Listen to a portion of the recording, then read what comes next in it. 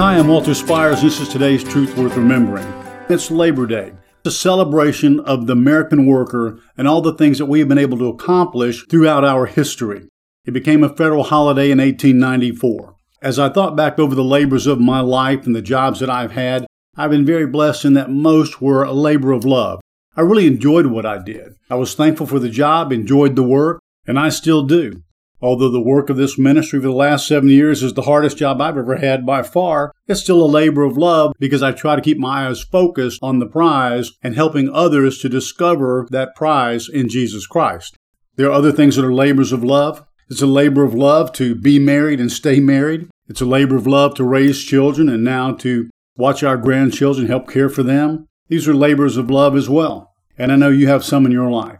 But the greatest labor of love that was ever expressed was a labor that no one considered a labor of love at that time. Bloody, beaten, could barely walk and move Jesus, carrying that heavy wooden cross across that long road and then up the hill toward Calvary. There he was crucified for your sins and mine. As difficult as it may seem, that was the greatest labor of love ever expressed to people like you and me who did not deserve it.